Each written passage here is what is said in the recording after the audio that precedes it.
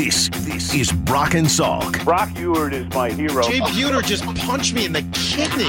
on Seattle Sports Station. I actually heard Brock wouldn't agree to doing it unless he got top billing. Powered through the Alaska Airlines Studio. Streaming audio and video on the Seattle Sports app. Now here are your hosts, Brock Ewart and Mike Salk. Hello! Yes, here we go with the Brock and Salk Show. Seattle Sports 710, seattlesports.com, Seattle Sports app, and all of the podcast platforms out there. Wherever you like to find them, we are there. So hopefully you're doing that. Download it. Listen to it whenever you want. Super easy that way.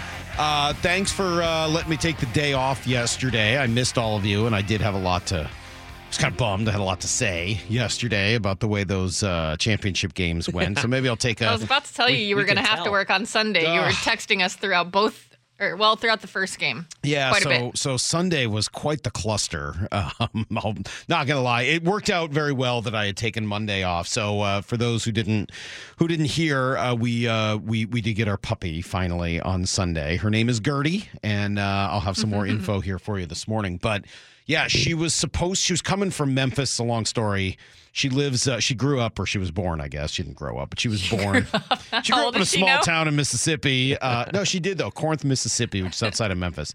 So on Sunday, she woke up in Mississippi very, very early. I think 4 a.m, maybe earlier.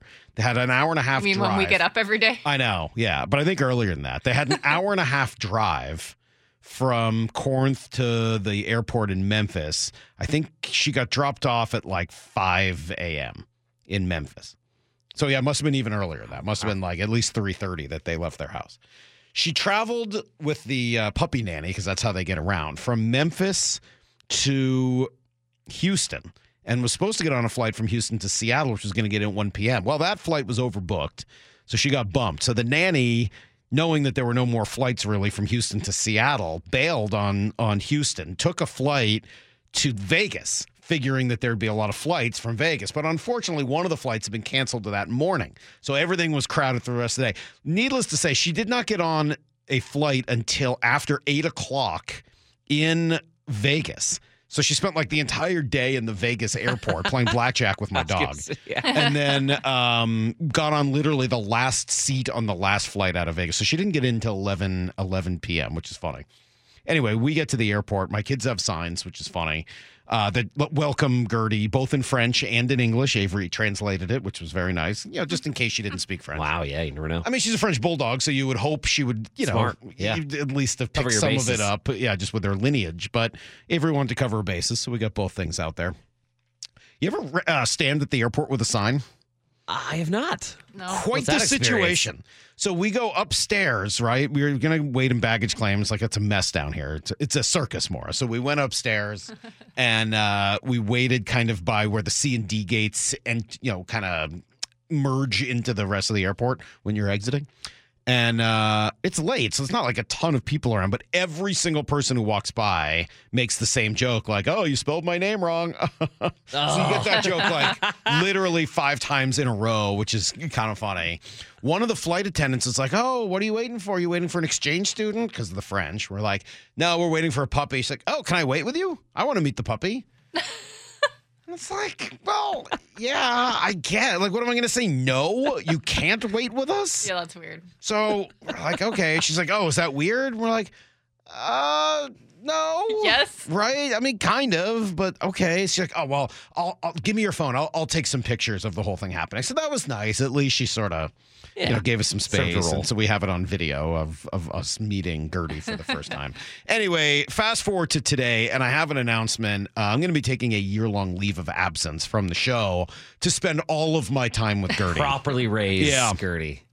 Yeah, I think we all understand. I'm in love, and I think I'm done for a while. I don't think I'm going to be coming in. I don't think I have anything else to say about sports. I'm just going to talk about this weird little curious 8-pound, 12-week-old, silly little dog that's hopping around my house because she seems to believe that she's a rabbit instead of a dog. Ooh. She is a riot. I love her. She is adorable. She's very sweet, and I don't know. I miss Wendell so much, but this is the first time, since he passed in April, that kind of felt good. Maura, you were right. In those 2 pictures, you were absolutely right. You nailed it. I was man, I'm smiling in a really a lot in both these pictures. Yeah, you sent us multiple pictures of Gertie, but also 2 pictures of you with Gertie, one with the family and one without. And in both of them, you have this like little kid on Christmas morning that got the exact gift they wanted. Like, I can't believe this is happening smile. That's kind of how I felt, to be honest with you. It's pretty funny. So she's adorable, and I have nothing else to say for the next year. So I'm sorry if you've enjoyed the show for the last year and a half so with Brock back, or 2.5 years, but whatever, however long it is. You're just gonna have to wait another year until I'm able to function again. Right, it's gonna be really hard without you. Well, as it turns out, Justin, they're like kids, but harder. Like, I forgot how hard this whole thing is to raise a dog. They're exhausting. They're like toddlers. They need constant supervision. They're pooping constantly. they like the moment they go to sleep, and then the moment you sit down to work, they wake up and want to play again.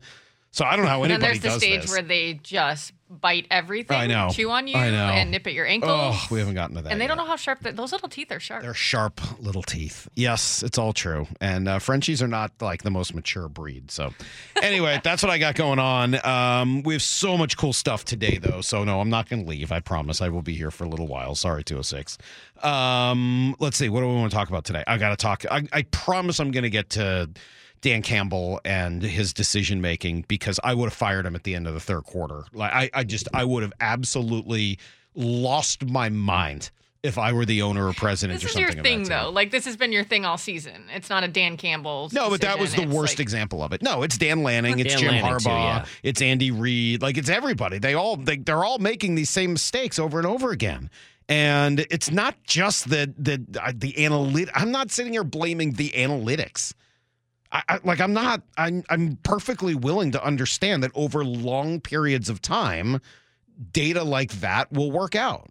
Okay, if you were to run that move where you've got to make a decision from the, 30-yard line, not even 28-yard line, like, I get it. Like, if you were to do it 100 times, it would work out in the favor of going for it 2 extra times. It's probably true.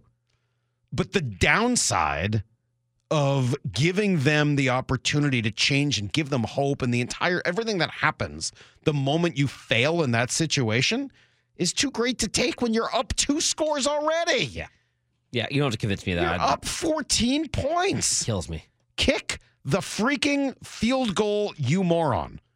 You're on the road in the playoffs. Points are really hard to come by. Against a better team. A better team. This is not week 12 against somebody. The whole thing is just, it's absurd. I hate it. And yeah, I absolutely hated it. It gave the Ravens hope when Andy Reid did the same thing in that game. It didn't end up working that way. Okay, fine. But it was still a bad call that changed that game. And so I feel like these coaches need an intervention. Anyway, I'll get to that a little bit later. The Mariners made a really big deal yesterday. It sort of doesn't sound that way because all they did was just get, a second baseman. They gave up 4 guys to get him. And the guys they gave up, it's a reliever, a depth guy that they just got basically to take his salary off of San Francisco's hands, and then a couple of prospects. But this kind of makes their offense not bad. Like, we're going to have to talk about injury issues on this team a lot, and we'll dig into that at 7 o'clock this morning. And we'll hear a little bit more about Polanco from a buddy of ours in Minnesota coming up here in a half hour, 20 minutes. But start running what the lineup looks like. It's kind of good. I mean, it's not like great. No, it looks fast. I'm not telling you it's like, seeing power. 27 Yankees. It's not that. But like, you start like writing out what the lineup looks like, and you're like, oh, Ty France is hitting 8th. Okay. Like, this is a guy that you were counting on to hit 2nd. He's hitting 8th. Right? I mean, like, you move some things around. Doesn't mean it's all going to work. Yeah. I don't know whether Luke Raley is going to continue to blossom. I don't know whether Polanco is 30 years old but looks, kind of plays like he's 37. I don't know if his ankle's going to hold up or if he's going to get hurt and we're never going to see him this year. I was going to say the same thing. There's a lot of injury concerns. Haniger, I mean, there's like 100 of them. This whole team now is like an injury waiting to happen. That's concerning. But on the other hand, when they're healthy, like, they may not have a bunch of superstars, but they got one, and they got a bunch of other guys that are pretty good hitters who are going to give you professional at-bats and you put enough of those guys together with the kind of pitching that they still have, and you got a dangerous team. Doesn't mean they're going to be great. Doesn't mean that I don't want them to have spent more, and doesn't mean there weren't other ways to go about this. But given the parameters that Jerry Dipoto had, his offense is better. Yeah. His starting pitching isn't worse. Mm-hmm. And he still probably needs a little help in the bullpen, but pretty darn cool. We'll dig into that. And, oh, by the way, Jerry will join us at 8 o'clock this morning, so we'll hear a little bit more about that from Jerry Dipoto? The absolute only one in the world. Let's go. Okay. Jerry Dipoto joins us at 8 o'clock. I'll come right back. I'll give you everything you need to know, including the latest on the coaching search, a little bit more on the trade. It's next. Brock and Salk, Seattle Sports on 710, seattlesports.com. Need to know. 15 minutes past every hour with Brock and Salk. Here's what you need to know. Up first. Well, the Mariners have acquired a legitimate full-time second baseman, and he actually is pretty darn good. They're giving up a lot to get him to. We'll get to that in a moment. They reached a deal with the Twins yesterday to bring in 30-year-old veteran Jorge Polanco. He has spent his entire career in Minnesota, where he's been an above-average hitter. He's got a little pop. He gets on base, professional at bats. He's also a switch hitter. He can play multiple infield spots. Justin Hollander says, yeah, he fits pretty well. A couple different reasons. The switch hit is huge for us, the way our team is constructed. To have a guy who's platoon neutral, who can hit in the middle of our lineup from either side, is a big advantage for Scott as he stacks the lineup up to be able to go left, right, switch, and move the pieces around. Obviously, a middle infielder who has experience at a lot of spots on the diamond and can solidify second base for us. Another great fit. And just what we know about the person. Everything we've done on our homework or background says he's a top of the scale leader, great makeup, great human being, great teammate. So really excited about the entire package that he brings to the table. Yeah, we're going to get a lot more on him from Phil Mackey from Minnesota. He's going to join us in about 10-15 minutes. But, yeah, that's a regular second baseman. Now you can take Rojas, slide him into more of a third base platoon with Urias, which seems a lot better than what they had right now. Is it perfect? No, but it's not bad. I'll tell you that. He's also better against lefties. He's got some durability questions, so we will see how that plays out. In fact, that was one of the things that was important to them, and they spent some time working and figuring out what his ankle is, how it'll hold up. As I said, we'll get a little bit more on that throughout the morning. The downside here, though, they gave up a lot to get him. Gabby Gonzalez, a top 100 prospect. Justin Topa, I think we saw what he did last year, really solidified this bullpen. They also give a pitching prospect, Darren Brown, and recently acquired swingman Anthony DeSclafani. Gonzalez, good prospect. Topa, valuable reliever. And I think you're going to need to replace that at some point, or else your bullpen is right now one of the biggest holes on this team. Hollander knows that. Some of both, and I definitely do want to take a moment to praise Tope on this call. Justin Topa was awesome for us last year. From day one of spring training, he showed up. He was open to coaching. He was open to new ideas.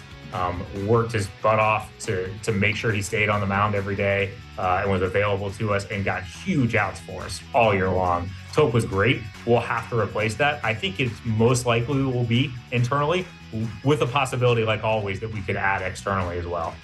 I mean, they have some options internally, and maybe Prelander Barreau is going to be ready, but I got to tell you, I would be a lot more comfortable seeing them add one more name. And it doesn't need to be, Hader, right? You don't need to have gone out and gotten the very best reliever on the market, but I do think they're going to need a little outside help, unless Adcock and some of these guys that we saw last year are going to be a whole lot better than what we've seen.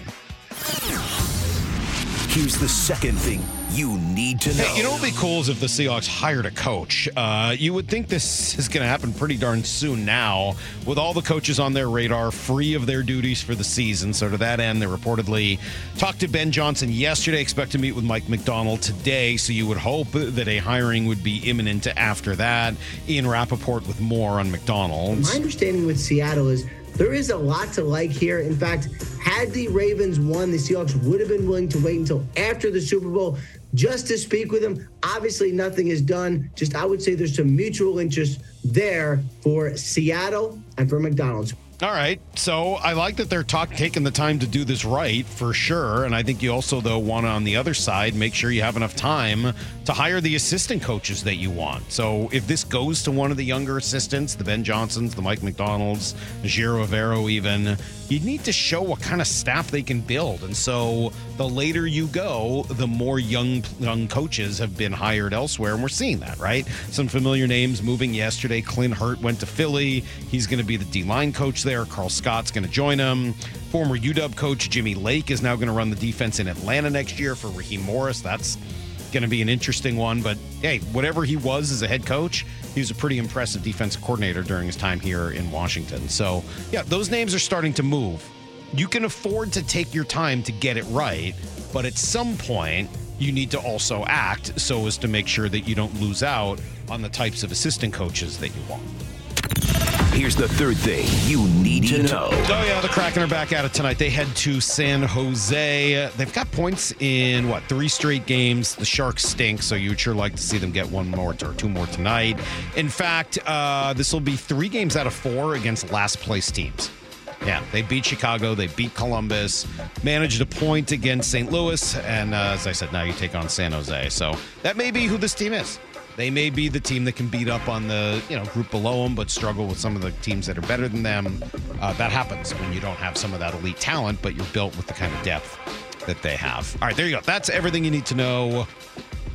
1:15 every hour here on the Brock and Salk Show. Yeah, there's some interesting stuff. This Mike McDonald character is one of these guys where I feel why the momentum is sort of shifted in his direction right now. But also, I think that there's some things that we're getting excited about that are not necessarily the same things that we should be. Go on. Right? It's the same thing we've been talking about. Why is Mike McDonald a hot candidate? He's coordinated a great defense. Okay. That's cool.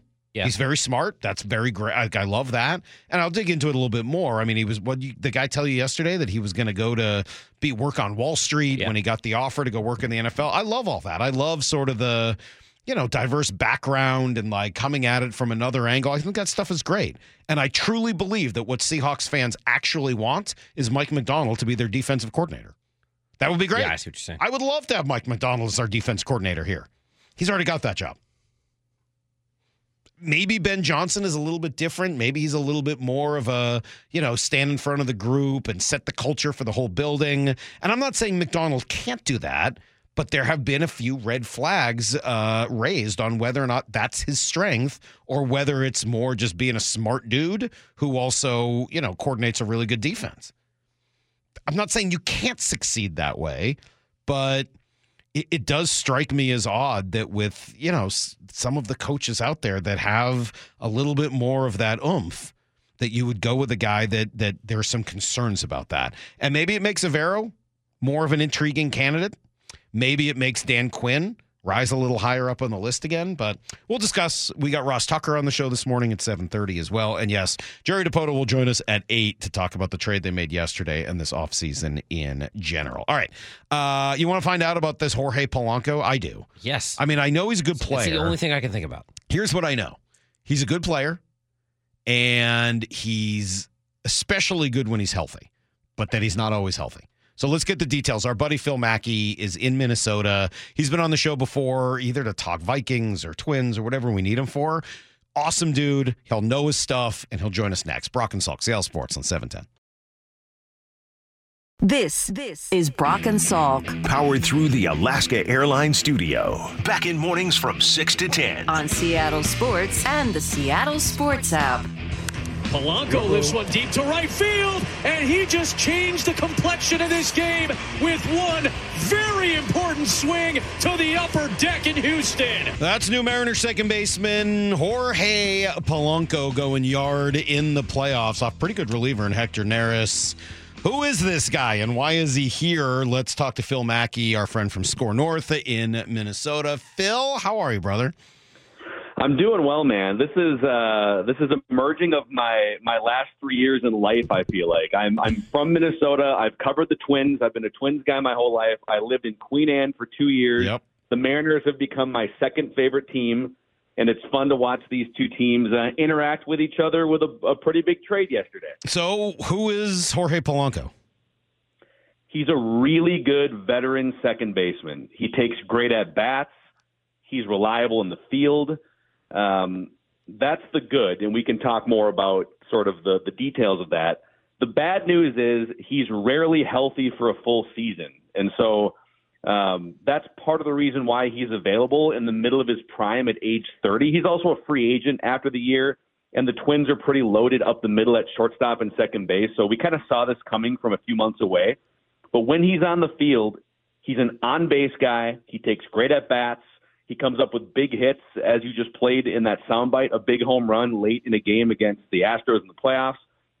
He has a knack for scoring runs and running the bases, but he has chronic ankle problems. He's had knee issues. So if you can get like 120 games out of Jorge Polanco, and if those games can also come toward the end of the year in a playoff run, you're really going to like him as a player. Yeah, it's interesting. I want to get to a lot of the good. Let me just first focus on the injury stuff, get that out of the way, and then we'll talk about how awesome he is. When I hear you say ankle and knee, that doesn't sound like, those aren't fluke injuries where he just, he happens to get hit by a ball and, breaks a wrist or something like that. They're not soft tissue. Maybe he's not working hard enough kind of issues, hamstrings, et cetera. They sound like things that aren't going away. I think that's accurate. We were texting last night, and I said he's 30 years old going on 37 in a lot of ways. That's the best way I can explain it. And if you look at his numbers too, you'll see some different dips. Like you'll see in 2022, he had a career low batting average of 235. His slugging percentage was down, and that's not because he's not a productive hitter. It's because he grinds through. When he feels 60% physically, he still tries to play. And so I feel like the Twins the last 2 or 3 years have tried to figure out, okay, what is that breaking point for him? He wants to be in the lineup. He will talk his way into the lineup. And sometimes the Twins had to protect him by either just sitting him more often or by putting him on the injured list. So I wish I could sit here and say, like the hope with Byron Buxton for years. Byron Buxton hasn't played a full season. He's been in the big leagues for almost a decade, and we're still waiting on this. Maybe is the year where he doesn't get hit by a pitch in the wrong spot, or he doesn't run into a wall, or whatever it is. I don't think we're talking about just bad luck injuries where you get hit in the elbow and your elbow is inflamed for a month.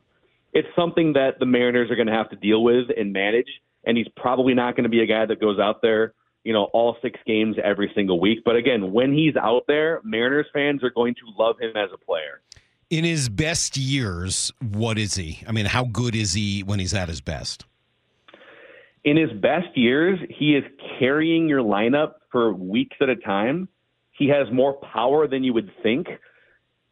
And I think he's making spectacular plays in the infield that are saving you games late in the 8th and 9th innings. He's one of those guys where it's a one-run game. It's the Astros. It's August. It's September. And you need someone to take a great at-bat against a 99-mile-an-hour reliever that throws a breaking ball. He is the guy that you want up taking a professional at-bat. He's very rarely in a big moment going to go down 1, 2, 3 and look overwhelmed. He's going to get up there. He's probably going to foul off a couple pitches, and he's going to give your lineup some confidence. Analytically, at his best, if there's people that get into the Fangraphs weeds like I enjoy to, he is a 4.5 win player over 162 games, which makes him really, really valuable. But again, can he hold up for 115, 120 games? I don't think you're talking about 150 or 160 games here, so you're going to want contingency plans behind him for at least a month or two. He's a second baseman, right? Because I know he's played some short, he's played some third. How much positional flexibility is there really? I mean, the Twins had him at third base at times because you think about the Twins the last couple of years. They signed Carlos Correa to be their starting shortstop 2 years ago, and then Royce Lewis, the former number 1 overall draft pick, he's a shortstop by trade. They also have Brooks Lee coming up the pipeline as their number 1 prospect. He's a shortstop. So the Twins moved Polanco off short a couple of years ago to second base exclusively. But when he was injured, Edward Julian came up through the system. He's a second baseman, one of the biggest on-base guys in the major league last year. And so the Twins actually found themselves putting Polanco at third base at times. He is not a good defensive third baseman, and his bat doesn't play as well at third base either. So physically, he can play short. He came up as a shortstop. I mean, he broke into the big leagues when he was 20 years old as a shortstop. So shortstop is his native position going back 15 years. And you can put him at third base, but he is primarily a second baseman at this point. Only in a pinch, I think, would you move him over to shortstop or third base at this stage. We're talking to Phil Mackey from SKOR North in Minnesota about Jorge Polanco, newest Mariner second baseman. Over the last few years, we've heard clamors for this team to, have that clubhouse presence, that veteran who's kind of been there and done it and can help some of the younger guys. Is he one of those? Soft-spoken, quiet, professional is how I would describe his demeanor. He's not going to be a rah-rah clubhouse speech kind of a guy. He's never been a vocal leader from that perspective, but much like Joe Mauer was for a long time with the Twins, just got into the Hall of Fame last week.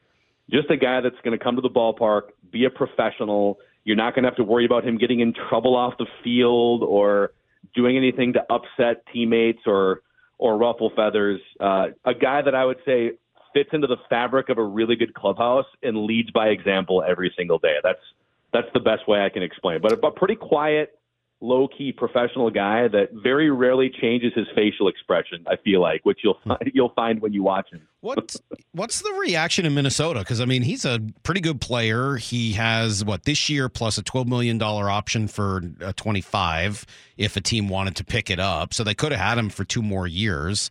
They're getting back, a good reliever in Topa, and then really after that, a couple of prospects.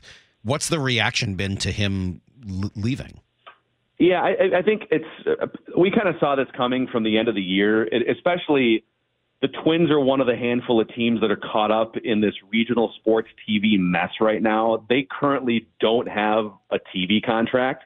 They're trying to figure out where their games are going to be televised in 2024. So we figured that the payroll was going to come down to a certain extent. Right now, I think their payroll is down from like $159 million to $115 million. And Polanco is sitting at a position of surplus for them. I already rattled off the shortstops and the second baseman that they have ready to be on their 26-man roster. So I think it checks a few boxes. Number one, they save $10 or $12 million for now. Although you could argue that bringing back some of these other contracts, like the DeSclafani contract, it kind of evens out. So they're trading from a position of surplus. They're saving some money, which makes sense in the short term. And to be honest with you, they're getting away from a player that they didn't know if they were going to get 60 games or 140 games.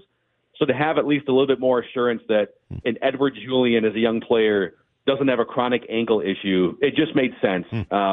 So I think fans are appreciative of the decade that Jorge Polanco spent here, but everyone kind of saw this coming from the beginning of the offseason. I got a text here while we're talking, and I'd be curious if you think this is accurate. He says, 206 says, he seems like a slightly less impactful Jose Ramirez when he's healthy. Is that accurate? Yeah, diet Jose Ramirez. I think that's accurate. When you think about this, when he's healthy, and 2021 is not that long ago, he was 27 or 28 years old in 2021, and he had 33 home runs in 152 games, just under 100 runs scored, just under 100 RBI.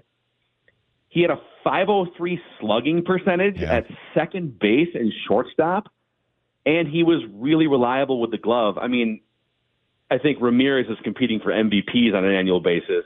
I'm not sure if Jorge, there might have been a year, maybe the 2019 Bomba squad, he might have gotten MVP votes at one point. But yeah, I think that's fair. Diet Ramirez, we'll call him. Well, but Diet Ramirez at second instead of at third. So obviously that helps with the value a little bit. What's the excitement level around Minnesota right now for Joe Mauer going into the Hall of Fame? Here's the crazy thing. And I feel like you and I talked about, we went to a Mariners Twins game a couple years ago, and I feel like we talked about the Joe Mauer phenomenon. I think he's more appreciated outside of Minnesota. People in Minnesota were shocked that he was a first ballot Hall of Famer. I'm shocked that he's a first ballot Hall of Famer. Okay. So you kind of, and again, I think he's deserving because when you start to stack up, the problem people make is they stack his numbers up against every other position. They'll stack his numbers up against first baseman, against third baseman, outfielders. he was a catcher for 10 years in the major leagues. By the way, a 6'4" catcher. That you don't see a lot of big, tall catchers, and the toll that takes on your body. But to have the 3 batting titles, to be one of the best defensive catchers with multiple Gold Gloves in the game, I think if you're just stacking him up against catchers, he absolutely deserved to be a Hall of Famer. But he really, he had no meaningful postseason success. And then I've always said that if his career just ended 4 years early with him as a catcher for 10 or 11 years, I think it would have been even more of a sure bet. The 4 years at first base and the depleted numbers he put up, I think maybe hurt his case in some ways. But just an on-base machine, an absolute grinder of a baseball player, and just a guy that if you ran into him on the street, whether he's a baseball player or just a human being, you probably find very few people that are just nicer to talk to as well. So people are excited, but people are kind of shocked. Yeah. I think he got ripped on for not hitting enough home runs, not coming through in the playoffs enough, and there's a certain segment of the fan base that just never really came around on Joe Mauer as one of the best players in the major leagues, but he's in the Hall of Fame. Pretty cool. Hey, thanks, man. Really appreciate it. And it's nice when our interests align here, at least briefly, and we get to talk a little bit. Maybe we'll get some Seahawks Vikings chatter in at some point. But until then, thank you. We appreciate it. Awesome. We'll see you guys in the American League playoffs in a few months down the road. From your mouth to God's ears. All right, there we go. There's Phil Mackey from SKOR North. Phil's awesome, does a fantastic job there. And he's one of my friends in the business, one of Justin's friends in the business as well. They used to work together at the same company. And he's like, what he's done with that, I mean, it's not even really a radio station. It's really a website. And they do YouTube, and they've just built it into something. They, for a long time, had like a really bad signal, AM signal in Minneapolis that nobody could hear. So they were like, forget that thing. Let's just like build a website. And it has taken off. They do great Vikings coverage and really good Twins stuff as well. So there you go. That is Phil Mackey. And I like the comp. Thank you, 206. I think that's great. Kind of a diet Jose Ramirez. Mm-hmm. Okay. I think that's understandable. Yeah, it sounds like the Twins have the middle infield equivalent of what the Mariners have pitching. And it was like, well, clearly they, just like he said, we've known for months that this was going to happen. He's probably the odd man out. Mm-hmm. He's the oldest guy. He's still got some value, but he's still just quite on that fringe of how much you want to pay him. He's still got some juice left in the bat. Yeah, we're going to talk more about the injury thing, but that's the question. I mean, that's now sort of what this team is. Think about how many guys on this team you're going to say, hey, he's this. When healthy, yeah. Polanco, Urias, Haniger, Raley, France, Garver. I mean, all of them have struggled with injury issues so that, it's a really cool thing what they've done to rebuild this lineup. And honestly, when this lineup is healthy, it's a good lineup. It is. It's not a elite sexy and flashy lineup. It's not sexy and flashy, you're right. But it's a good lineup. It really is. And when you pair it with A-plus pitching, which they have in their starting rotation, it's a pretty good team. And I don't know that it's the best team in the league, but that's a good team. And, I still think they're going to need a little work in the bullpen. I'm a little worried about their starting pitching depth. There's still questions. But now, instead of Sam Haggerty and Dylan Moore being guys you're counting on to, be starters and play a lot, right now only one of those two guys is on your, roster to start the year. And they're being used in the roles that they should be used in as backup players, as depth position players. Mm-hmm. So they have now turned themselves into a little bit more of a real roster. And is Polanco perfect? No, I don't think he's perfect. I'm a little worried about the age. When I hear 30 going on 37, that's a little nerve-wracking. But you're getting a professional at bat, a guy who knows how to do the right thing in the biggest moments. I think there's some real upside and value for the Mariners if they can find a way to keep him healthy. And with Dylan Moore and Rojas, you may be able to get him off his feet a little bit more often and find ways to kind of nurse him through the season. But it's going to call for being, disciplined on that. Right. And say, hey, this is what we want to do. And if you want your $12 million option picked up for the following year, here's what it's going to take in order for us to do it. The same way you're doing with Garver and Haniger, getting them off their feet to keep them healthy. You're going to have for to all season. That's the only way that's going to work. You're going to have to with all three of those guys. And you have the depth. The name we haven't talked about, and that's still in the system, who's doing some work in at Driveline right now, is Taylor Trammell, too. I realize that he hasn't done anything at the big league level of note to stick around long enough. Another depth piece. Yeah.